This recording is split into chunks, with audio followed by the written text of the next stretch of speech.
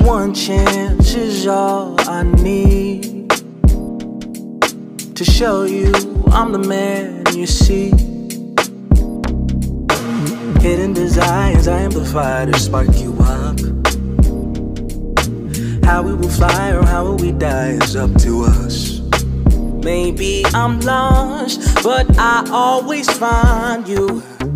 Maybe I'm going insane. Welcome back to the Color Theory Podcast, where we have a special edition. We have a guest again. He goes by the name of Munga K. Munga, how are you doing? I'm good, man. Just to correct you quickly, it's pronounced manga. Manga. So it's Manga K. You. Yeah, yes. Manga K. No worries. Perfect. Yes. You are out of, I'll probably pronounce this wrong too, Johannesburg? No, you pronounced that very correctly. South Africa. Yeah. Okay, perfect. 8-hour time difference for us here, but we're making it work. It's awesome. Yeah. How you been holding up, man? I mean, we got ourselves, obviously, a global pandemic, which has changed the way you go about things. Yeah. I mean, on this side, we're on a level 1 lockdown, which basically means everything's kind of back to normal. Obviously, everyone still has to wear a mask, but I mean, events are back on. People can move around. People can go and party. But at the moment, we're getting a second wave, so it's looking a little chaotic. But I've been at home, keeping my distance as long as I'm not out there surrounded by the crazy. Just keeping myself creative. Right. Yeah. So how you? I mean, during all this here, what have you been doing to keep busy? I mean, have you obviously just been working on music, or have you tried to pick up any new skills, any music, any instruments, anything like that? Well, I mean, besides music, because I was fortunate enough before the pandemic started, I was in this really great creative space of just like constantly writing and being in studio, and so that kind of continued right through the lockdown. So that was a great moment for me. But besides that, I mean, I've slowly been transitioning to vegetarianism. I don't know, this lockdown's kind of made me like switch my eating habits and figure out how to be healthy. Yeah.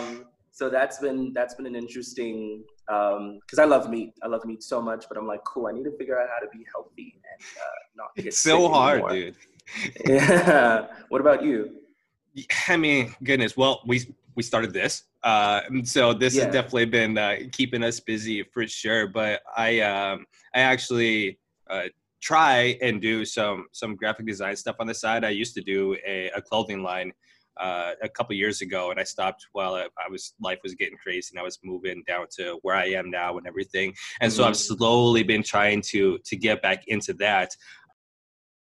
About how you've had to navigate that this past year, where that has essentially been the only place to push your music and market yourself with concerts and everything not happening. Because I read somewhere that you're not the biggest fan of social media. Yeah, I have a love-hate relationship with social media, and the pandemic's just kind of worsened that. Because I mean, it was quite interesting. Because normally when you release music, you're out there in the physical world, promoting it with shows or meeting people and telling them about the music. And then I dropped my mini album in May, and that was like gobsmacked into the middle of the lockdown. So I just stayed at home right by my laptop watching just like, how the streaming was moving, or having to constantly post on social media and just like harass people with links and stuff like that, which is not normally what I would do. But obviously you have to adapt, and if you have the privilege of having the internet, then you can use that to your advantage.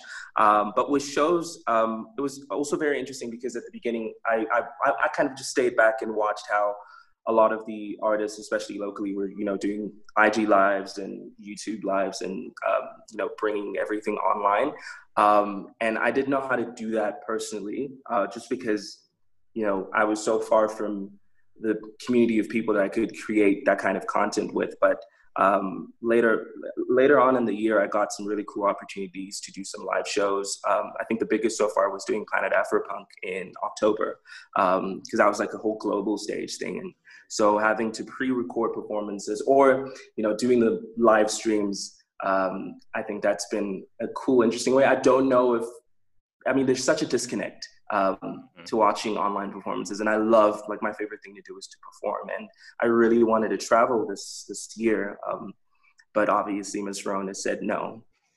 Right. Yeah. Actually, yeah. Great. That Afropunk performance. Is that out on YouTube and stuff? Like, where can people go and like find and watch that?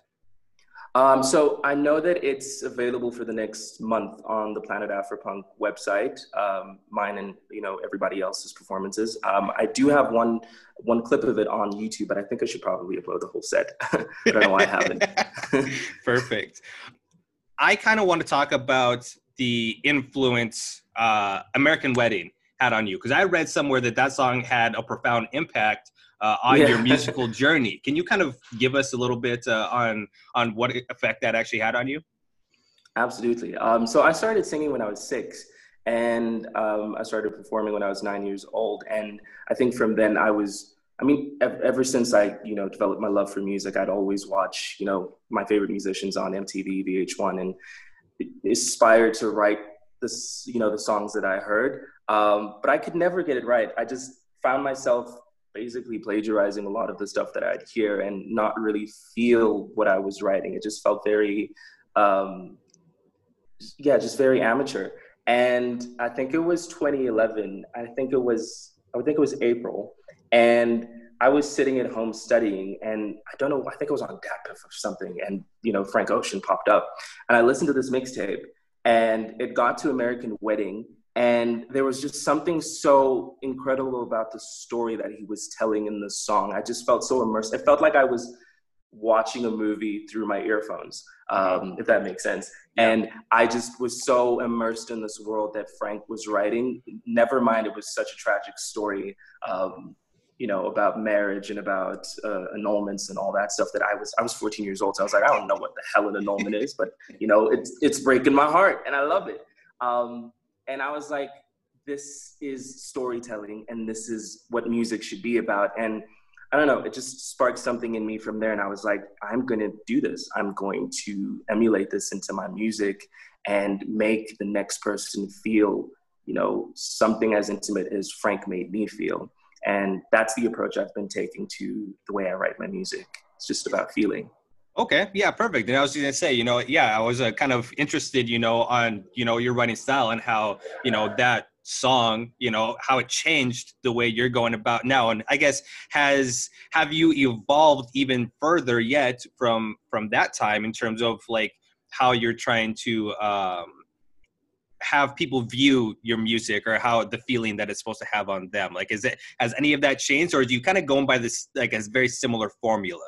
Oh, absolutely. It's dramatically changed. I think, so I was still pretty young. Like the first few records I put out, I was like the first record, my first EP, Free, I was 18 when I wrote those songs. And my debut album, Wild Solace, I was 20 years old when I wrote those. And I was so young, and I still don't know what life actually is. But, in those time periods, I was so hormonal, I guess. And I wasn't really writing as honestly as I wanted to, because I was so afraid to tap into that world, even though I told myself constantly, I was like, I want to, feel everything and put that into song.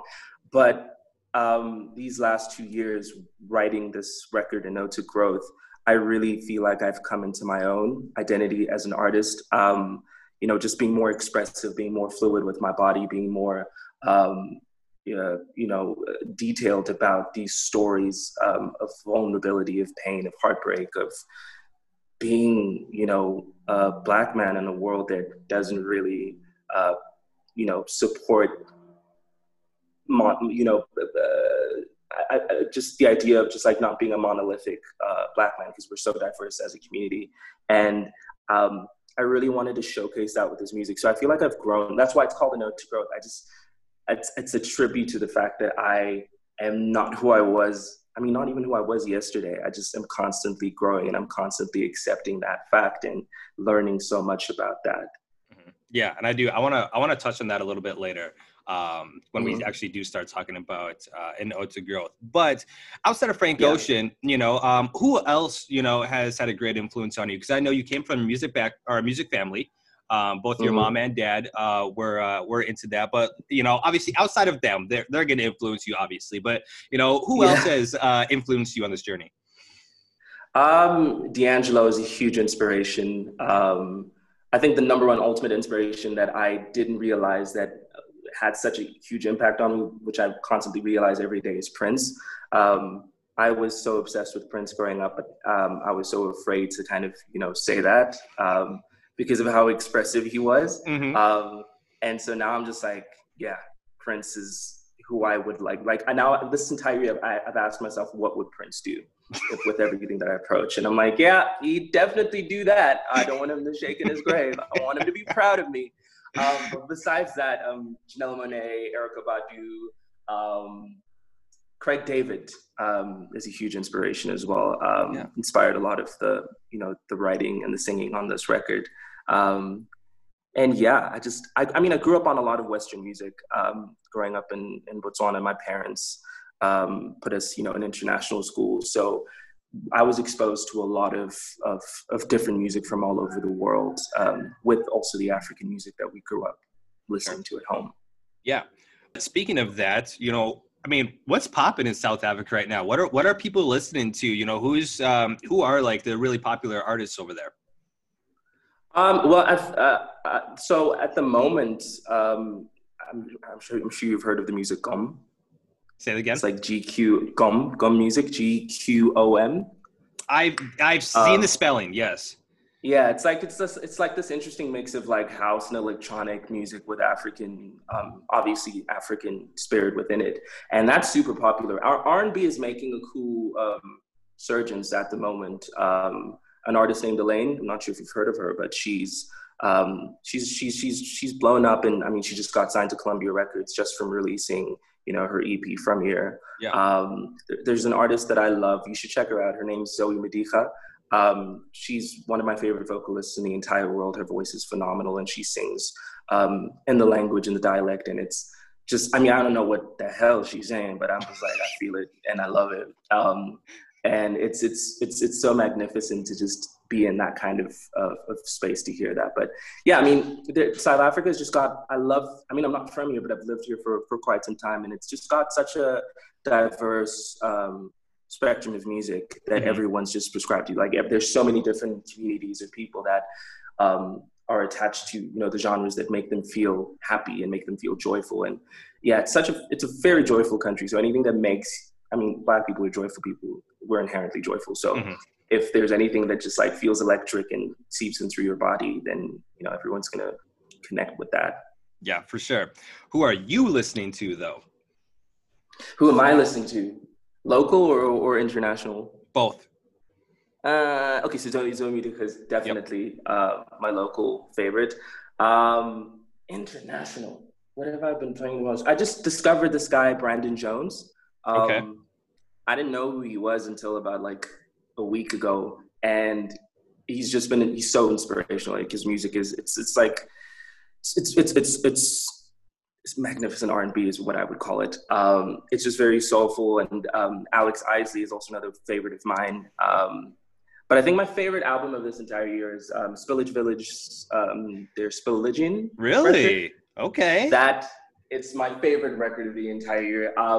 I want to make a record like that. It's just it's so dynamic, and it goes from folk to R&B to hip hop to jazz.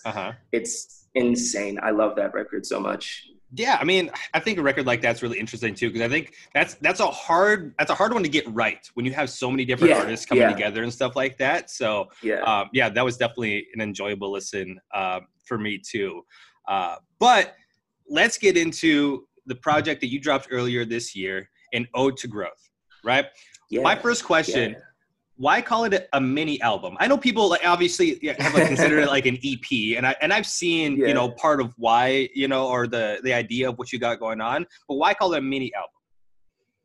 So my plan with An Ode to Growth was or is, it's constantly changing. This lockdown's making me go through so many mood changes, but my original plan for An Ode to Growth was a 2-part record, and it would culminate into one entire album that would tell the sequence of stories. So that's why I called it a mini album, because it was one half of the full album.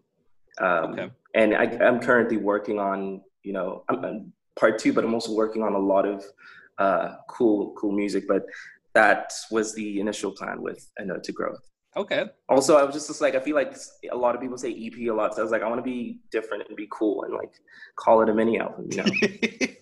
I mean, EPs are essentially mini albums anyways. So, I mean, I get it. Period. Yeah. Right. Yeah.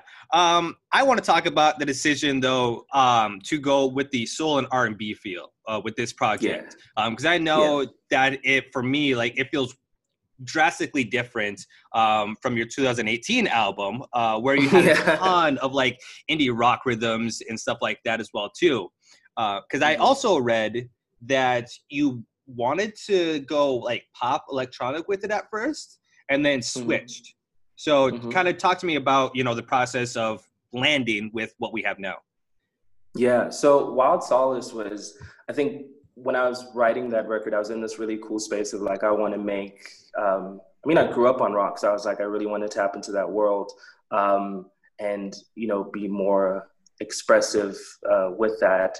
And so I went through this weird little phase post Wild Solace where I was writing music and I really wanted to I really wanted to get mainstream success. And here in South Africa, radio play is like, I think everywhere radio play is huge. I don't listen to radio that much, but getting on the radio was like the main agenda at the time. And the stuff that I was putting out before wasn't, I guess, radio wasn't really interested in that. So I went into this phase. I was like, cool, I want to make generic pop music that people are going to like. And, hopefully more people decide to listen to me and I can get some sort of success and notoriety. And they just weren't good. They just weren't good songs. They were good, but they just didn't sound like me. It felt like I was being somebody else. And that's something I never want to be. And so we had to take a step back. We wrote like 10, 11 songs and they were cool, but I guess they were meant for somebody else. And I took a step back and I was like, I don't want to put this out and send the wrong message when I eventually come into my own. I'd rather start doing that now. And, that was necessary for me to recalibrate and realize it. And Notes of Growth was the best reintroduction. I call it a reintroduction to who I am as an artist, because as I mentioned before, like the last two projects I put out, I was quite young and all I wanted to do was put out music. I just really wanted to put out bodies of work that best resembled my thinking at the time. And without those records, A Note to Growth wouldn't have been born, and I wouldn't have been able to realize, the message that I am trying to send out into the world and the artist that I would like to be for a very, very long time. Sure. Was this, obviously, going through this growth and stuff like that, how difficult was this to put together for you or for it to come, because obviously you're working on, a bunch of different songs and, having like a 2-part project. So how was the process in terms of picking which songs to put on the front half, on this first part versus what's going to come next? We worked, all in all, entirely with A Note to Growth and the stuff before. It took us about 17 months to get to finally figuring out how I wanted the project to sound. And I'm really big on like playlisting, for example. So for me, track listing is so important, and how song sequencing is so important to me, how songs flow into one another. And I think I had about like 8 to 16 different track listings. And I also overthink a lot. So for me, I just wanted to make sure that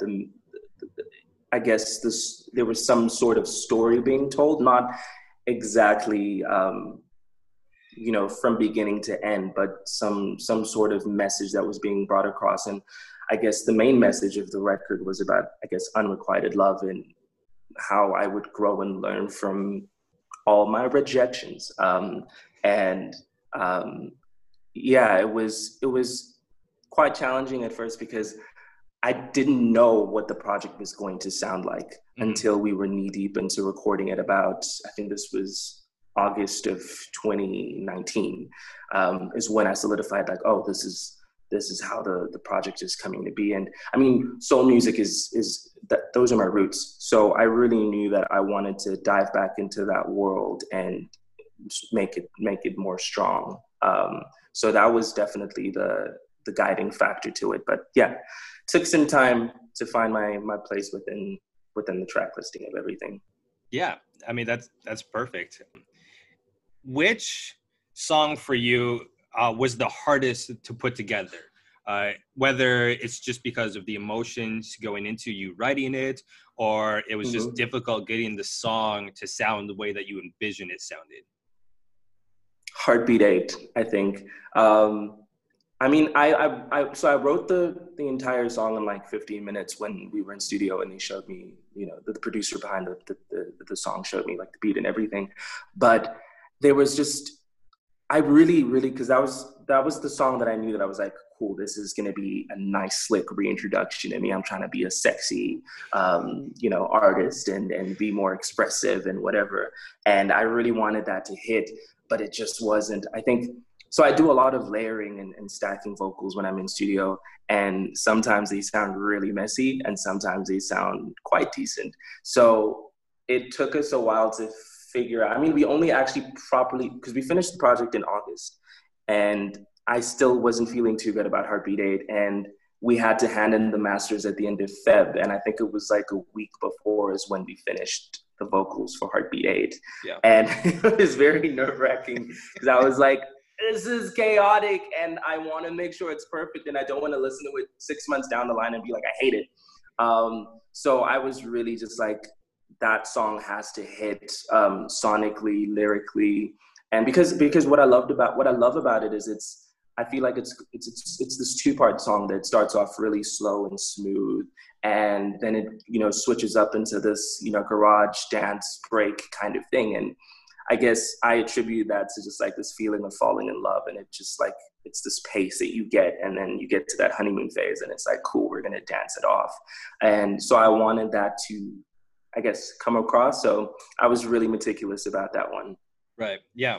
And I know you mentioned, obviously you just said, you know, that one took 15 minutes for you to write, but I also saw, you know, a song like Fool's Gold, which was one of my favorites. That song came together very easily for you.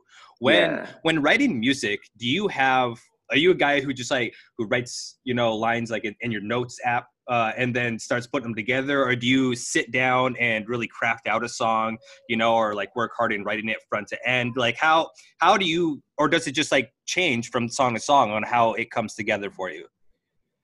I think maybe I guess it changes song to song, but most of the time I do. So when I have ideas, a lot now, I sketch them down either in my notes, like a line comes to me, I'll write that down and like see it later, but most of the time I just record melodies over my voice memos. But I prefer writing when I'm in a studio session, and, you know, like Fool's Gold, we created that from scratch, and it's I guess it's weird, but the words just come to me instantly, and I'm like, cool, I'm gonna come up with it, because I come up with the melodies first, and then once I've solidified how it's going to sound, I start just spewing out words and then write them down simultaneously in my notes to, you know, make it make sense.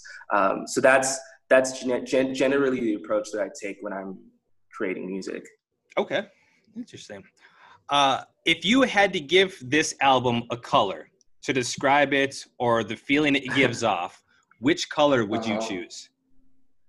What color would I choose? I mean, the album cover is blue, so that, but also I think, like a light brown, if that makes sense. Okay. Just kind of, I think brown's such a really nice, warm color. And that makes me feel golden. So I guess I would say that. Yeah, for sure. That's perfect. I love asking that question because it makes people think, and I never know what they're gonna say. Yeah. I mean, I know people see color when they like do music. I'm not one of those fortunate people, but I wish I was. What is that? Synesthesia or something? Synesthesia, like whatever. That. Yeah, whatever the hell it is. Yeah. One thing I love about you, though, whether I've seen, you know, pictures that people have used, like in interviews or, you know, some photo shoots you've done and stuff like that, is your fashion.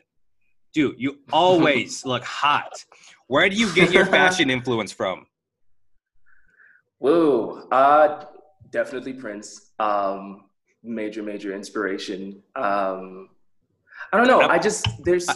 I've also seen people say that you also give off really big Maxwell vibes. I actually haven't heard that. I think maybe it's my falsetto. It's like an automatic. If you sing in a falsetto, you're somewhat Maxwell. But that's cool. I don't know. Like Joburg's got this really great fashion culture that is just so. It's so electric. Like you can just, it rubs off onto you. And I thrift a lot. So my thrift culture is like my entire life. So everything that I mean, until I get an endorsement deal from like Gucci or something. But until then, I'm just like gonna thrift my entire life. And that's fun for me. I just go and like find a bunch of coats on the street, obviously clean them, and just like match those with colorful pants. And I love boots. Boots are my thing. So just like matching those with my docs. I've been into, I don't know why before, I guess toxic masculinity, but I was like so afraid to like do makeup looks and stuff like that. And then this year I was like, screw that, I'm gonna do that. Like if I feel like wearing eyeshadow, I'm gonna do that if it matches my shirt or whatever. And yeah, I've just been more expressive in doing that. I also, it's crazy because I also used to hate colorful clothes, but now I'm like, yeah, this is where I should be at. I really like this. So I just really wear whatever makes me feel cool and expressive with my body. That's good though, because I guess that's what fashion is. Yeah, right, and it obviously goes great with how just growing as a person as well too, and exactly what you're pushing as a person through your music and just your lifestyle and everything like that as well too. So I mean, it makes sense that everything comes together, and all like that too. Good, that's all I have for you. Is there anything you would like to plug before we get you out of here? Well, I mean, I would love to say that thank you so much for the opportunity. Firstly, this was cool. It's really nice to, have my music be heard different parts of the world. Like that's still strange to me that, music can travel so far. So thank you for the opportunity. I'm just very excited about, pandemic willing, if things go well, but I'm really excited about the new music that I'm putting out very soon. I've got a new song coming out in February and a bunch of new projects that I'm constantly working on. And I've got a cool music video coming out next month. So yeah, if anyone's interested, please follow me on Instagram, Facebook, Twitter, all those things, and let's connect. Yeah, for sure. Yeah, speaking of music videos, I saw that, that's something that you low-key are super, super into. Yeah, so we put out 3 music videos this year, and I wrote the treatments and I creative directed all of them, and I worked with a whole bunch. Well, it was a really small team of individuals that, we came together on really tight ass budgets, and we were like, we don't really have funding from anywhere, but let's create something that's, visually enthralling and shows who I am as an artist. And this last month I just shot my first high budget music video that I didn't pay for, but it's very, what I can say is it's all I told the director was I want Afrofuturism, and he was like, bet. And then we shot some really insane stuff, and I'm really excited for everyone to see that visual. It's looking very insane at the moment. Yeah, I'm looking forward to seeing it as well, too. Manga, we'll get you out of here. I appreciate you coming in, stopping with us, and we'll definitely keep in touch, and hopefully we'll get you on here again sometime soon. Peace.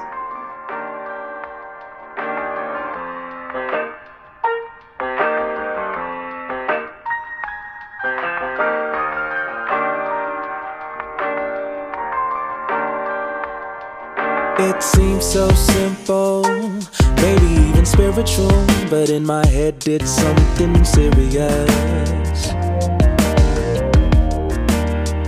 I'm almost deliriously consumed by all the pressures here, and I hope you understand that I am not the man to give you what you need, and I don't like myself at all. Sometimes I choose to float in alcohol. I just don't like being alone. Deny the romances that I'm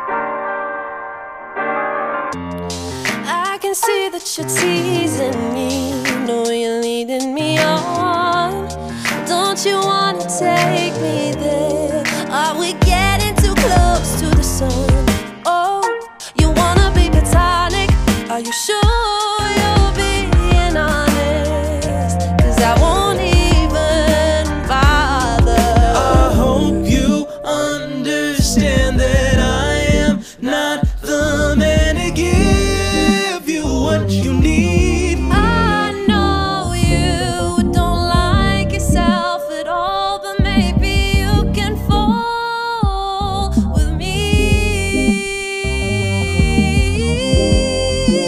I just don't like being alone.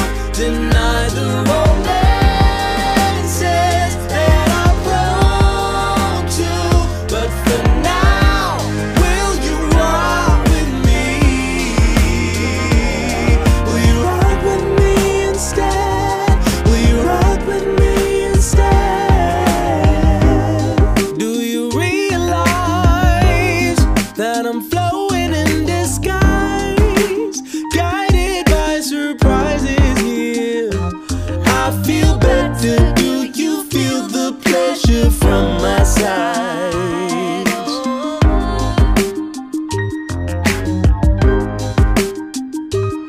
I can't tell if you made some room for two.